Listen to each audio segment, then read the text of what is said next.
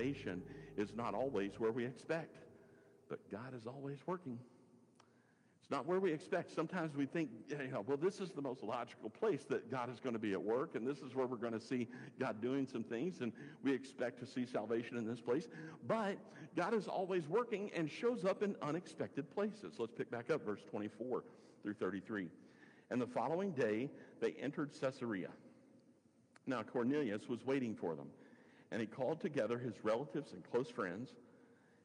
As Peter was coming in, Cornelius met him and fell down at his feet and worshipped him. But Peter lifted him up, saying, "Stand up, I myself am also a man." And as he talked with him, he went in and found many who had come together. Then he said to them, "You know how unlawful it is for a Jewish man to keep company with or go to one of another nation. But God has shown me that I should not call any man common or unclean. Therefore, I came without objection as soon as I was sent for. I asked then, 'For what reason have you sent for me?'" Now let's pause there. Did you catch that? Did you catch that? Peter makes his way from South Tel Aviv all the way up to Caesarea Philippi. And Peter doesn't even realize why he's there. He's going, now why you guys are Gentiles. Why am I here? What has Peter been doing nonstop up to this point? Sharing the gospel, sharing the gospel, sharing the gospel. He's going from city to city to city to city, sharing the gospel. And untold numbers of people are coming to Christ. And then he is summoned to come to Caesarea, and he gets there, and he's going, "Okay, well, I'm here. Well, what did you guys want?" It never crossed his mind to think, share the gospel with the Gentiles. Share the gospel with them. It wasn't even on his radar. It wasn't even a consideration. He literally looks at them and says, "Listen, I came because God told me to." That should have been a hint, right? That should have been a big hint. I'm here. God told me to come. But for what reason have you sent for me? Let's pick back up verse 30. So Cornelius said, 4 days ago, I was fasting until this hour.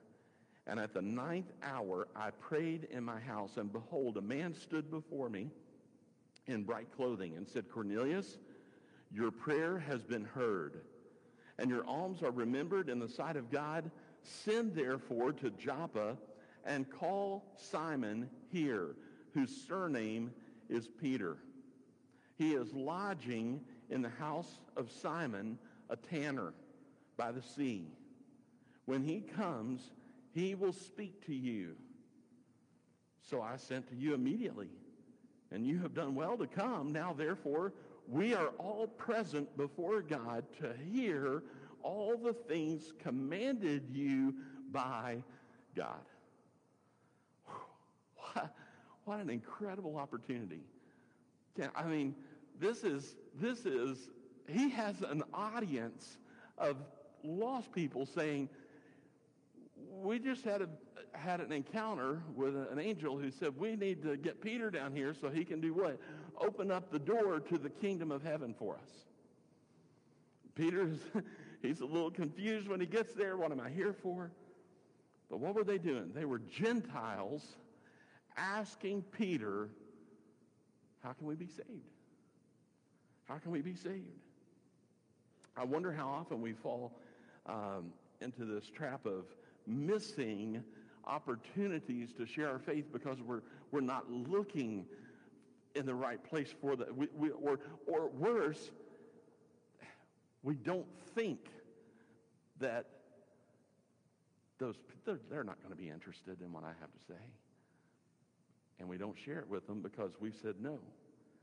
I learned a leadership principle years and years ago. It's called the don't say no for them principle. Don't say no for them principle. What I mean by that is a lot of times we might be tempted to, well, I'm not going to ask them to volunteer. What did you just do? You said no for them. Or, I'm not going to ask people if they'd like to go. What did you do? You just said no for them. Well, I don't want to ask people to, you fill in the blank. What is it that you don't want to ask them? And why do you not want to ask them? Well, I don't think they'd be interested. You just said no for them. You said no for them. Peter was at risk of doing what? These are Gentiles. And he was at risk of doing what? Saying no for them. So what had to happen in order for him to go and open up the door and use those keys to make sure that the door was open for the Gentiles? He had a divine encounter where God revealed and said, listen, you're all unclean. You all need salvation. And here we are. Peter has a room filled with unlikely people who are asking him, would you share the gospel message with us? The message for us in that is what? Hey, don't say no for them. Don't say no for them. Don't say no for them. Instead, look for God to invite you into unlikely places to share the gospel with unlikely people. We have a tendency to overlook where God might be at work. And key point number 3 then is this. Salvation is not the result of eloquent speeches, but obedient messengers and listeners. It wasn't about Peter's message in the sense that he was some great orator. It wasn't about how eloquent his speech was. In fact, as I'm reading through it, and you will listen and hear, it really isn't that great of a sermon. So let's pick back up, verse 34. Then Peter opened his mouth and said, in truth, I perceive that God shows no partiality, but in every nation, whoever fears him and works righteousness is accepted by him. The word which God sent to the children of Israel, preaching peace through Jesus Christ, he is Lord of all. That word, which was proclaimed throughout all Judea, and began from Galilee after the baptism which John preached, how God anointed Jesus of Nazareth with the Holy Spirit and with power, who went about doing good and healing all who were oppressed by the devil, for God was with him. And we are witnesses of all things which he did, both in the land of the Jews and in Jerusalem, whom they killed by hanging on a tree. Him God raised up on the third day and showed him openly, not to all the people, but to witnesses chosen before by God, even to us who ate and drank with him after he arose from the dead. And he commanded us to preach to the people and to testify that it is he who was ordained by God to be judge of the living and the dead. To him all the prophets witness that through his name, whoever believes in him will receive remission of sins. While Peter was still speaking these words, the Holy Spirit fell upon those who heard the word. And those of the circumcision, that's the Jewish people, who believed, that's the Jewish Christians, were astonished, as many as came with Peter, because the gift of the Holy Spirit had been poured out on the Gentiles also. Wow. Third time the door was opened. First time was the Jewish people. Second time, that's Acts chapter 2. Second time was the Samaritans. That's Acts chapter 8. Third time, the door has now been unlocked and opened for who? The Gentiles. The Gentiles.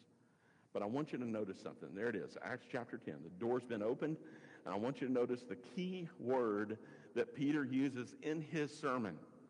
It's after he makes this statement that the Holy Spirit came upon the Gentiles. I want you to listen again to verse 43. Listen again. This is what he says. To him all the prophets witness that through his name whoever believes in him will receive remission of sins. Did you hear the key word? Whoever. Whoever. Whoever. You realize maybe up to this point, that was not the message, right? The message, the gospel was clearly there, but at this point, Peter has a message, and at this point, all the doors have been unlocked and opened. For the Jews, for the Samaritans, for the Gentiles, it has now been opened so that whoever, anyone, doesn't matter which group you once belonged to, we are all unclean. We are all fallen underneath the same category as those who are apart from God. Every single one of us need to be back into fellowship with the Lord. So here it is. It is a broad scope of the gospel. It is now available to everyone.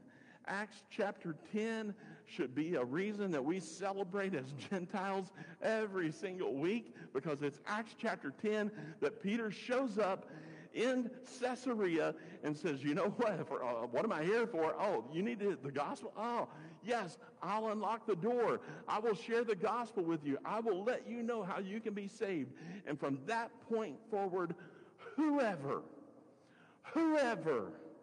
that's an incredible scope. It is available to whoever. The gospel is inclusive to everyone, anyone, whoever. Yet at the same time, the gospel is exclusive, but because it is exclusive through the person of Jesus. It's inclusive for everyone, but it's exclusive through Jesus, through Jesus. The doors of the kingdom of heaven have now been opened. Jews can be saved. Samaritans can be saved. Gentiles can be saved. Oh, I'm so thankful. I'm so thankful that Jesus said, hey, Peter, I'm going to build my church. And as the church is being built, I want you to know I'm going to give you some keys. The keys to the kingdom of heaven. And you're going to unlock some doors along the way. And you're going to open up the doors for Jewish people to be saved. You're going to open up a door for the Samaritans to be saved. And you're going to open up the door even for the Gentiles. So important. I want you to notice, though, that it wasn't about Peter's eloquent speech. I mean, in fact, as I'm reading through it, you know, it's like, I'd have to almost read it again to understand what he's saying. Read it a couple of times and going, what? It wasn't about Peter's speech in the sense that it was eloquent.